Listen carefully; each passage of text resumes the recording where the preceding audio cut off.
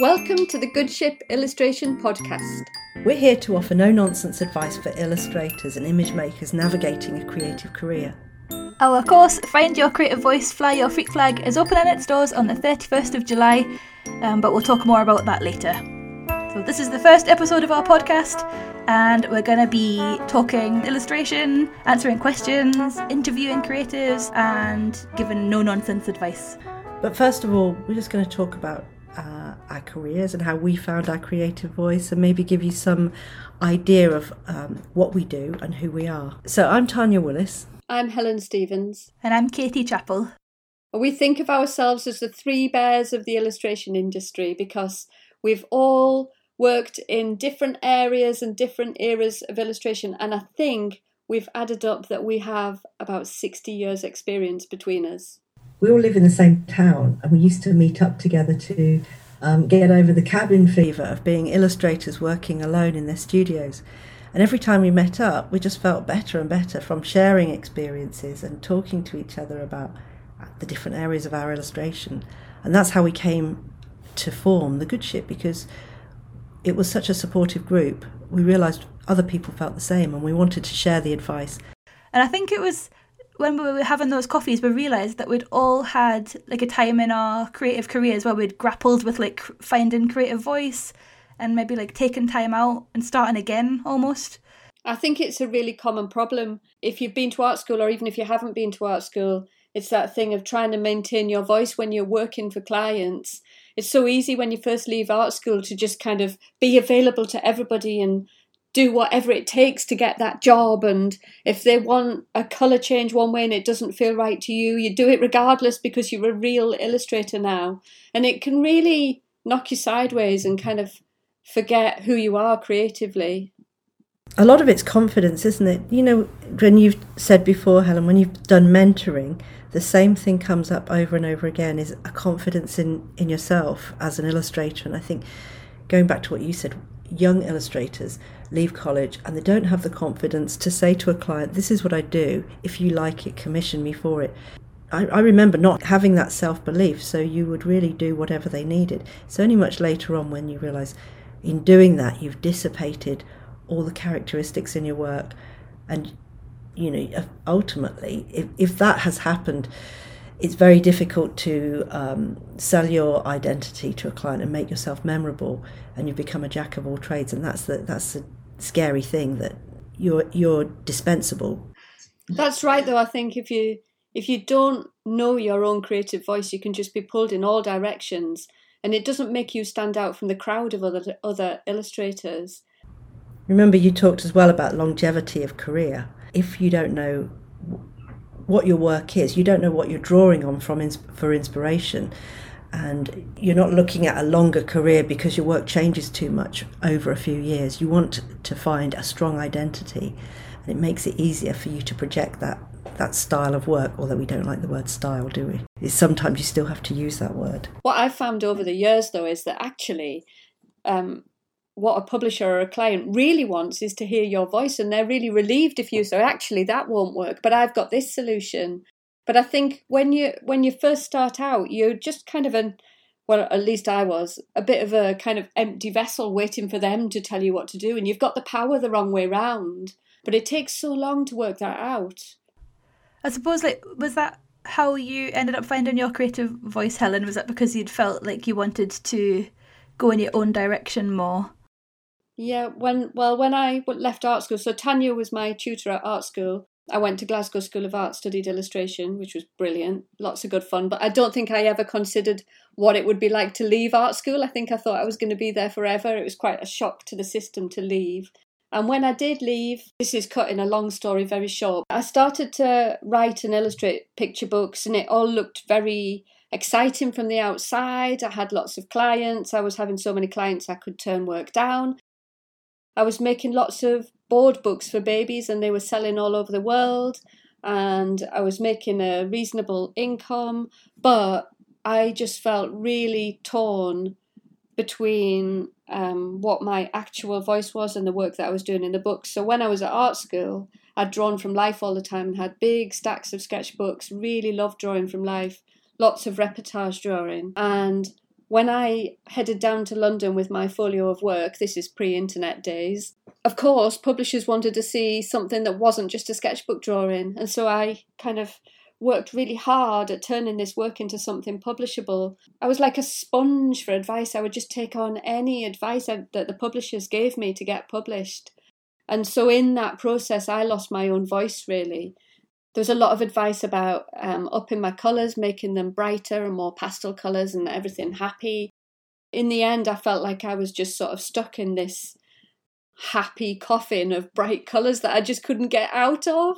It was just, It was painful. It was really difficult. And so in the end, I decided that I would just take a year out and go back to my sketchbooks and find a bridge between what I'd done at art school and my sketchbooks and a type of illustration work that would be useful and good for a picture book that wasn't this flat, bright, coloured world, something where I could express happiness and sadness and danger and excitement and anger and all of the things children feel.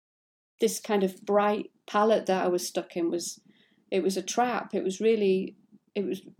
just wasn't making me happy. So I took a year out, went back to my sketchbooks and came back a much happier illustrator. You were writing as well, weren't you, Helen? Didn't you write the first books that you did? You were writing the stories. So were you being asked to change the stories as well as the images as well, the tone or the emotional quality? So speaking as an author. Not so much the writing. I think because I think of myself as an illustrator first, I don't really mind being edited as long as something doesn't feel ethically wrong.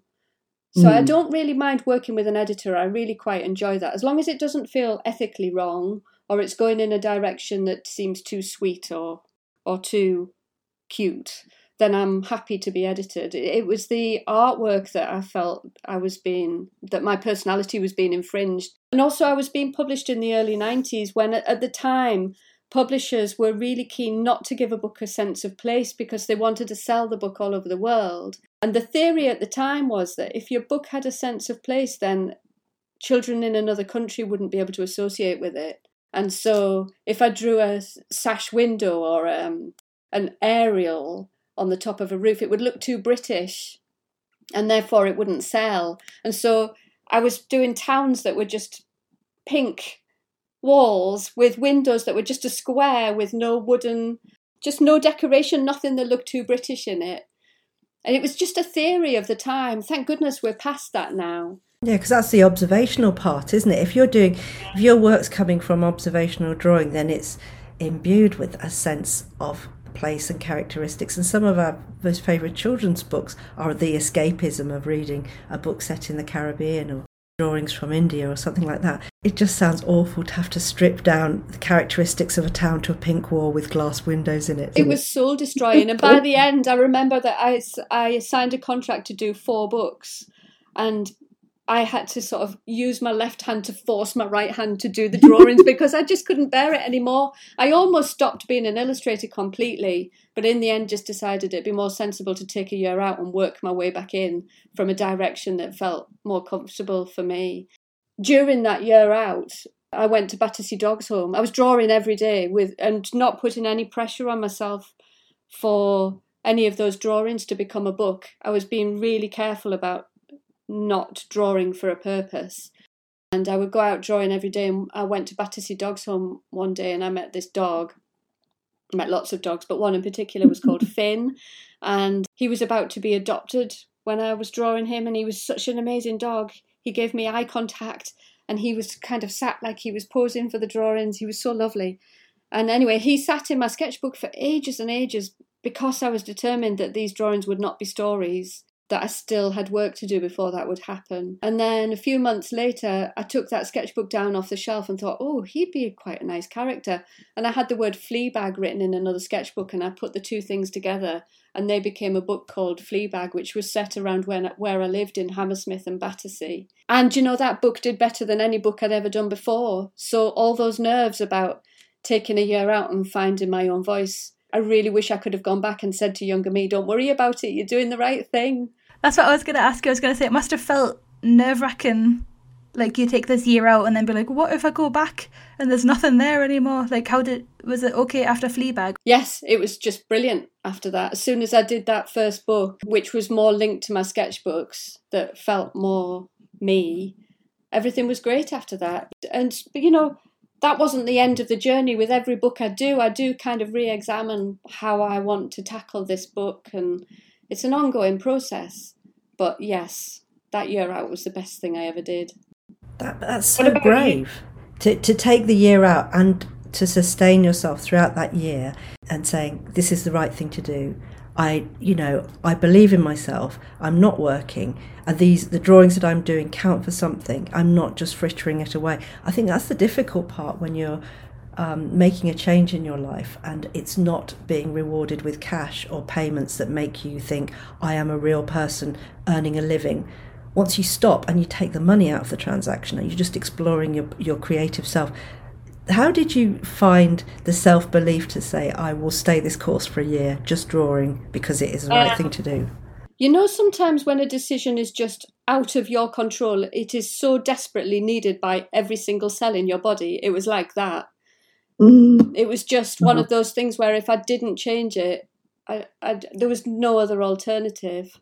But also I was having some psychotherapy at the time. So before that year out, I think I felt all of my life was slightly out of control, or at least other people could be in charge of it more than I was. And so I'd had some psychotherapy, which led to that year of me thinking, actually, this is for me to sort out. Only I can do this work, and I'm going to do it. I'm asking because I find it really interesting that free fall year where you're in charge of yourself. It resonates with leaving art college having done fine art, and you think, so I'm painting, I don't know what I'm painting for. Do I have a very strong message that I have to tell the world, and will anyone ever see these paintings? I'm in a studio working. Is this real life? Is this a career? That whole confusion of whether you are actually moving yourself forward in your work. It's interesting that it happened in illustration as well, in an applied art as well as fine art, because I think a lot of creative people feel this in all areas, craftspeople as well. I'm sure they're making things and wondering if they'll ever see the light of day, or will they turn into a big project. But you can have moments where you question whether this is even a real life. Is this a real career? Am I just making it all up? It reminds me a bit of that Ira Glass quote that we sometimes talk about. I bet you can remember it better than me, Katie, but you talk something about... It's the gap, isn't it? It's like when you start making a work, you're in it because you have great taste. I'm butchering this, by the way, but it's like you're in this job because you've got great taste, but the work you're making isn't as good as you want it to be, but you know it's not good, that's why you're in it. And then it's like, it talks about like this gap of years that it takes for your work to catch up with your taste for good work. Yeah. I always wonder about that, Tanya, because you studied fine art at first. I always wonder about, if you study fine art, we're all at art school when we're so young. How do you know what you want to express in your work when you're basically a child at art school? I've always thought that. I think people should go to art school when they're old, when they're full of experience and they've got something to say and they have wisdom. Because if the same can be true of illustrators going to a client and saying, tell me what you want me to draw, it's the same in fine art, and it's not really addressed. Like, you don't know what you're supposed to be painting about. Are you painting to become technically a better painter?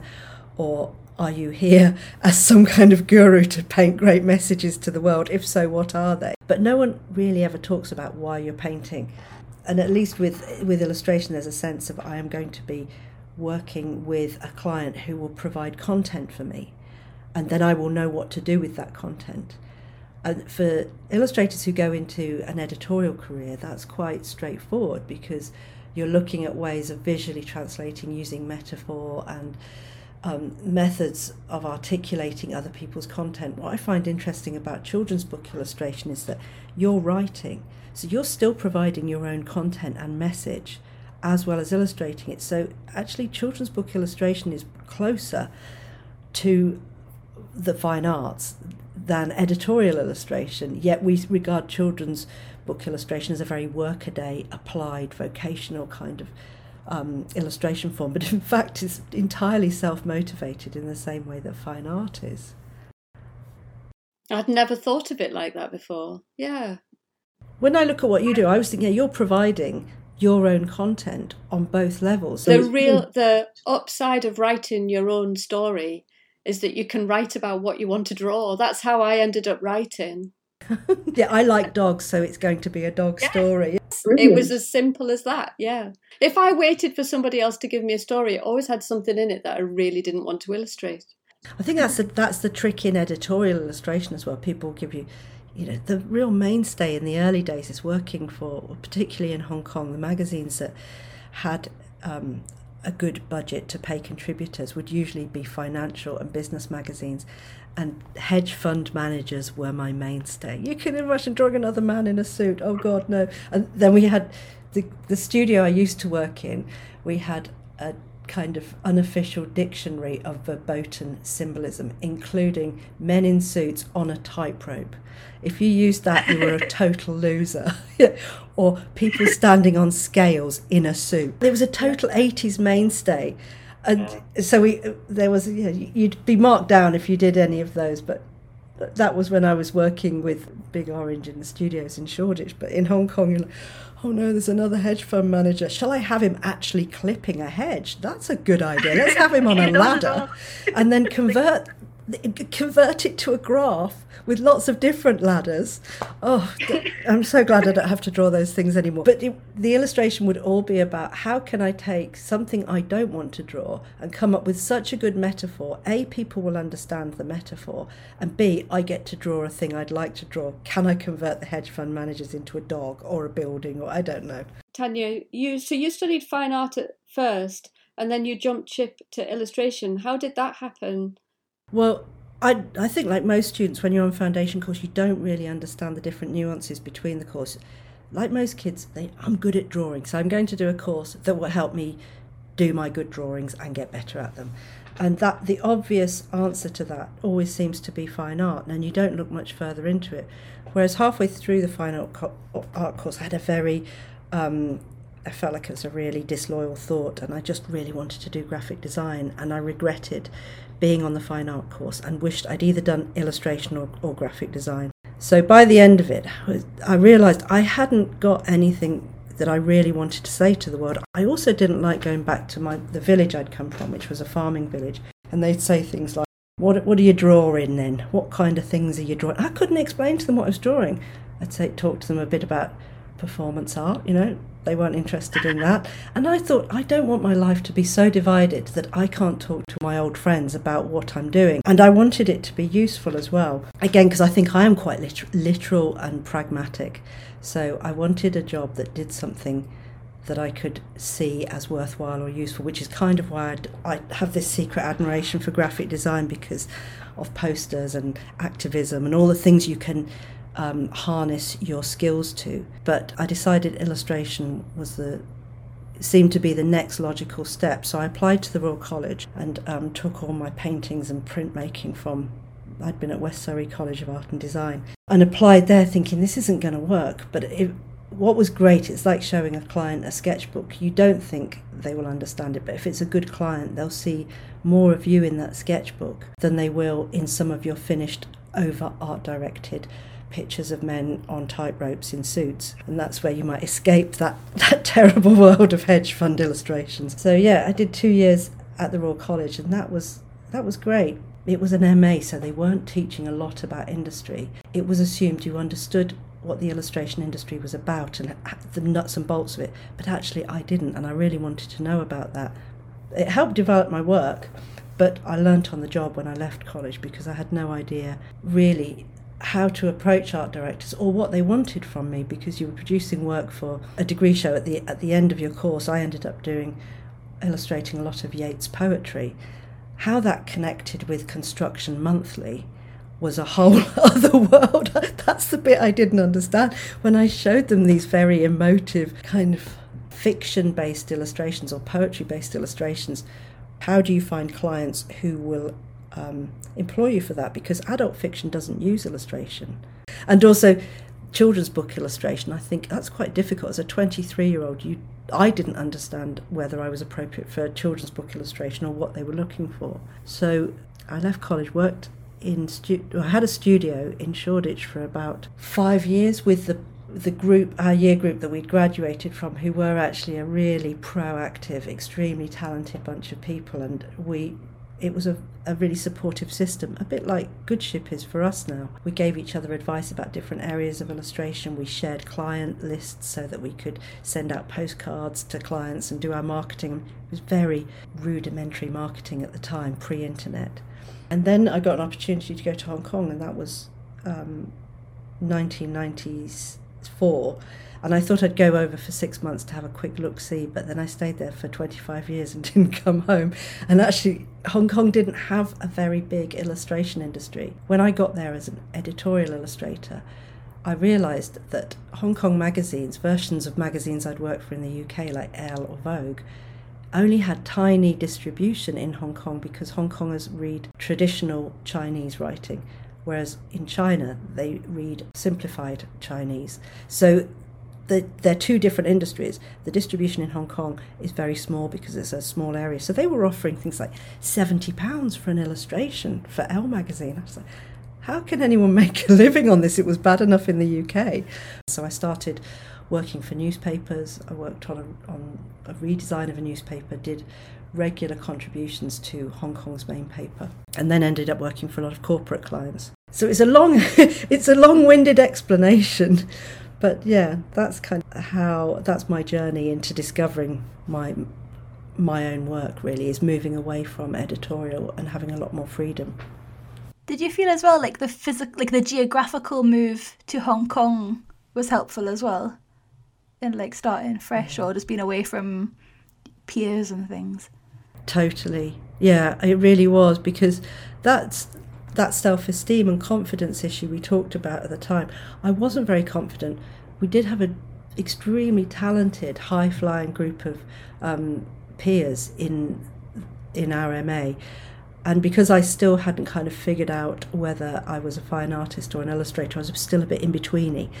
I had a confidence issue, and I think when I went off on my own somewhere else, I found it a lot easier to rebuild myself in my own terms without... You remember you say the compariitis, Katie. That's so bad, isn't it, when you're always comparing yourself? And I think I did have that quite badly. So it was great to kind of hide from that and reinvent myself on my own terms. I found that leaving London and moving to Berwick the same. I know it wasn't such a huge cultural shock as leaving London to go to Hong Kong, but I was in London for about 17 years, around all the publishers, all the other authors and illustrators. And then we moved up to Berwick, which is a little coastal town. And it was brilliant. It was really liberating not to know what everybody else was up to all the time and just be able to concentrate on my own thing. Yeah, I think it's definitely something that everyone should undertake for a while. I can imagine coming up to Berwick, just being alone, to find out what you sound like, what you look like when not looking over your shoulder, not looking at other people's work. It's so hard to stay true to yourself. I mean, what did you do, Katie? But can you talk about your BA and your MA and that journey between the two? How did you find your voice?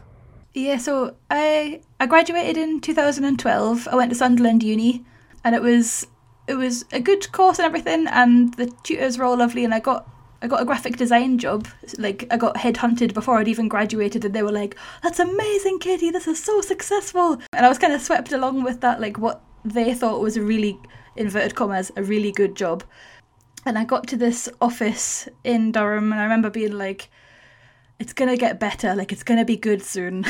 And I was illustrating and I was graphic designing, and it was just little things like emailing people that are like 2 feet away from you and having to make coffee for middle-aged men and then being like, well done, good work, like good girl, pat on the head sort of stuff. I was just gradually building with rage in this job. And it got to... I think I managed 3 months before I was sacked. So then I was like, you know what? This is not for me. Like, if that's successful graphic design illustration, then I don't really want any. So I went back to my retail job and I did illustration. I just basically took whatever freelance jobs I could get, and I was doing like 3 days a week in retail, and I had a studio space in Newcastle. There was like very cheap studio spaces, which was brilliant. It was basically a desk in a big building that was going to get demolished, and I could use this desk anytime. I think it was like £12 a month. It was crazy. Anyway, I could afford it, which was good. But I was working like 7 days a week because I was in retail on minimum wage, and I wasn't charging very much for my illustration because I hadn't been taught that, and I didn't have the confidence to charge more. I just got to a point where I was like, this is also rubbish. So I was like, I'm also opting out of this. Like, I've tried 2 kinds of illustration now and I don't like either. So I went and I got a nanny job in Italy. So I went from Newcastle to Florence, and it was just the best thing ever for me at that time. So I'd like gone from sort of paddling like like swans underwater, they're like paddling all the time to keep going. And I got to Italy, and this family, they were brilliant. They let me look after the children, and they had an eco-friendly clothing business for children, and they had me do like odd bits of graphic design for that. But they like housed me, fed me, gave me some pocket money, and I had all this time to work on my own stuff away from the pressures of like worrying about bills and what other people were doing. And as well, both of you, Helen and Tanya, like the geographical move away from the northeast to somewhere else where I was completely doing my own thing, that really helped. And after a while in Italy, I moved to Germany, and I was a nanny in Berlin as well. I went for like 3 months, and 3 years later I was still there. So I was like, accidental. This is nice. I will stay here. Was Berlin really inspiring? Yeah, Berlin was amazing. It was super cheap to live. Everybody was an artist. I just went to yoga every day. I got a studio space, and yeah, it was just like a party all the time. But it did get to a point in 3 years when I was like, this is like a party all the time, and I would quite like to... Well, I decided to do my master's degree. So I was like, I think I've forgiven illustration for being rubbish. So I was like, I'll go and I'll do my master's. So I got into Edinburgh College of Art, which was like my dream from age 16. I'd been taken there on a school trip, and I remember just the smell of the oil paint and seeing the statues, and I was like, I want to study here. But it took a bit longer than I expected. But I did my master's, and then I think in the intervening years when I was a nanny, I had just been making work for myself, filling my sketchbooks, and I wasn't putting any pressure on myself to like make my rent money or like please any clients. And it was those sketchbooks that got me into my master's, because they'd seen that I was just really obsessed with like reportage and observational drawing, and that I just wanted to draw pictures. And it was completely different to the work that I'd been doing at my BA. So it was like the 5 years between BA and MA, I'd like basically given up on being an illustrator and then come back to it in a sort of roundabout accidental way, and inadvertently found my creative voice, I suppose, just by being like, sod off illustration, I hate this. It's interesting that we all kind of gave up on it, and in the time we gave up on it and we were free, then we found our creative voices and came back. That's interesting, that, isn't it? Especially as well, and hearing Katie's story in more detail, it's amazing. I mean, we give each other potted histories, shorthand versions of what we've done, and we think we understand each other. But to find people's real stories is really fascinating. The enrichment of living in Berlin and absorbing all that creative inspiration into your work sounds amazing. And can we go and live with your Italian employers? I want that life now. But that opting out is almost like where the education really happens. Going back though to the work that you've both done, reportage and a book illustration, supported by a body of observational work, it's interesting on timescales as well, because I find myself, as we're working together and going through watching you do Art Club, and I'm thinking, why don't I do more observational drawing? Why has observational drawing been less important in my illustration career compared to the way you both work? And just by articulating ideas about the way editorial, corporate or advertising works, quite often you're drawing from given references, and they're weird references that you can't go and look at to draw. So it's almost the conversation is explaining to me, that's why you've always got a photograph in front of yourself. And I hate drawing from photographs as much as the next person, and all through teaching you say to people, no, you can't draw from photographs, they'll look dead, which most of the time they do. But I think my career has been a lot about trying to draw things and take them away from their photographic pedestrian starting point and make them into something more individual, that has a bit more presence. But I can see from the observational drawing that you both do, it feeds your work so much, and it's such an essential part of what you do. I envy it, actually. It's really essential to what I do, because if I wrote a story without imagining a real place, it wouldn't anchor properly, it wouldn't sit right in my mind. And so I like to imagine somewhere I've been or the place where I live. I just like to set it somewhere quite early on in the idea. Even if in the end the book, you can't even tell where it was set or that I did any drawing from life, it just helps the whole thing feel real to me while I'm making it. Katie, you do lots of observational drawing as well. So how does that come into your work and your personal voice? So I think like the observational drawing that I did in those 5 years, it just sort of kept me drawing and stuff and didn't directly feed into my work until I got to doing my MA. I did a project where I was like interviewing people about their collections and drawing them at the same time. So I'd be like drawing a portrait of them and then kind of drawing what they were talking about around their head. And it was through that I accidentally discovered like graphic recording and scribing and live illustration, which is what I do now, like live illustrating for like Google and Facebook and stuff. But at the time I was just like, I'm just drawing what they're talking about. So I'm like drawing what I can see in front of me, but I'm also drawing the things they're telling me out of like just how I imagine it. So it was like a weird combination of observational and like almost like icons out of my head. Can you talk a bit about live illustration? Because some people won't know what it is, and scribing. Can you describe it a bit? I didn't know what it was till I started doing it as well. I was like, oh, it's got a name, brilliant, people can pay me to do this.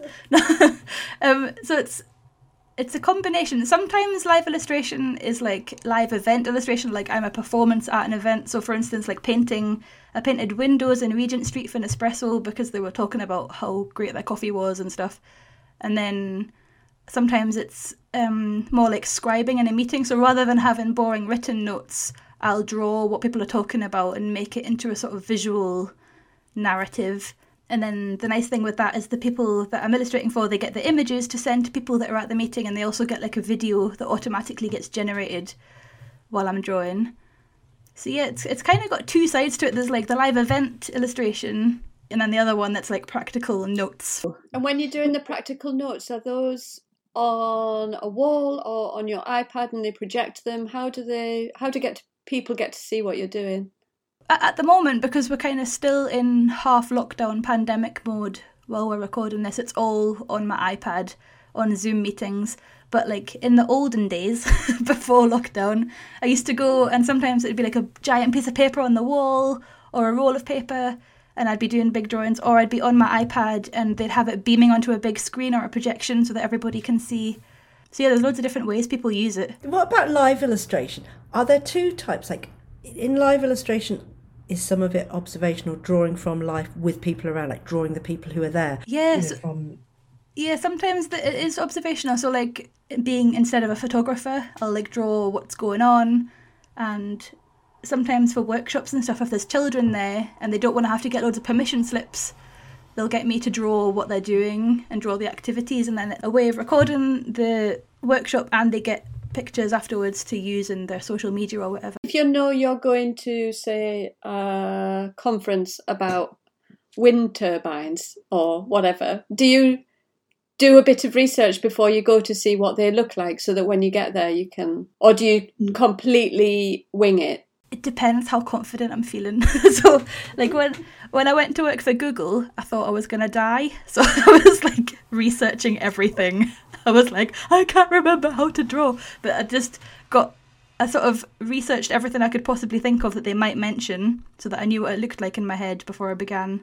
But usually I just wing it and I just turn up and I'm like, I'll draw whatever you talk about. Illustrators are usually quite solitary, aren't they? Like, I hide away in a dark studio. I'm going to do a weird drawing. No one look over my shoulder. Whereas you're the opposite, Katie. You're right in it. Everyone watching you draw as entertainment. How did you deal with the bravery issue and the confidence? I don't know. I think like the main thing that I love about it is that it's done. I can't procrastinate because it has to happen live. And then there's no changes because it's live. And it's like all the things that I hated about traditional illustration were me putting it off until the very last minute and hating every minute of it. and then them asking for changes, and both of those things are not involved in live illustration. So when I'm feeling nervous, I'm like, but then when it's done, I can go to sleep and they will never talk to me again. I'm so jealous. I honestly, the job I'm working on now is going at such breakneck speed. The only blessing is there is no time for change. So I'm glad I'm old and experienced where I can think, no, don't put that in because they won't like it, and then it will be a disaster when it's printed. Just stay safe because this is going to print tomorrow morning. I'm interested to know what you've edited out, Tanya, that you've thought they won't like that, I won't put it in. It's nothing exciting. I wish I could give you something really thrilling, but it was basically a suitcase with it's dangerous stuff like, that looks too much like a Louis Vuitton suitcase, take all the pattern off it. You get to the stage where you think, they'll always get upset about that, don't put it in even if I want to. So yeah, Katie, you're in the right place with it's over, it's done, I performed it, it's finished.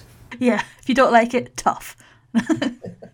It's just nice to share proper inside stories about each other's career and find out how many commonalities there are. And I think lots of people who might consider doing the course share the same things. It's the bits that you never talk about are actually your major concerns, which is, who am I? Who is my work? And that's what the course is, hopefully, well, given the testimonials, that's what our course does address, is spending some time to find out who you really are and how that looks in your work. Yeah, and what effect that has on your career. Like, once you know your creative voice, you become kind of a magnet, don't you, to like the work you want to do more of. You stand out from the crowd. Yeah, it's the key to a long career, isn't it? I think it's also it's similar to the role you occupy amongst friends or socially. If you are someone who's very sure of themselves, you are calm, you know who you are, you know what you do, that attracts people, and people remember you for who you are because you're a safe pair of hands and you stand out. Shall we talk a little bit about the course? We're going to launch the course again at Art Club on Friday. So people who don't know about Art Club, every Friday on Instagram, Katie and I go live from 8 p.m. UK time for about an hour, and we do some really fast time drawings, don't we? And there's usually a lot of hilarity, and I've often been known to end up crying with laughing. So yeah, if you want to get a taster of what we do, come to Art Club on Friday, and Friday 31st of July, at the end of Art Club, we open the doors to our course. Yes, and then the doors are open for 1 week, and then at the next Art Club on Friday the 7th of August, we'll close the doors, and the course will be in your inbox if you choose to sign up at 10 a.m. UK time on the 10th of August. And early birds get a special extra Zoom draw-along. So if you sign up over the first weekend, you get an extra Zoom call with the three of us. Which was really good fun last time, wasn't it? It was brilliant. Yeah, the celebratory end. It was, yeah. Because we'd got to know everyone on the course by then through Facebook and through interacting with them. So when we all joined up for a last minute draw, it really felt like a proper community. End of course celebration. Yeah, so if you know you want to sign up, it's worth jumping straight in so you get that extra bonus. So it's the end of the podcast now, and in our course we never know how to end the videos and say bye, so this podcast is gonna be the same. So bye! Bye! Thanks so much for listening. If you'd like to learn more about the course, you can go to thegoodshipillustration.com, and we look forward to seeing you there.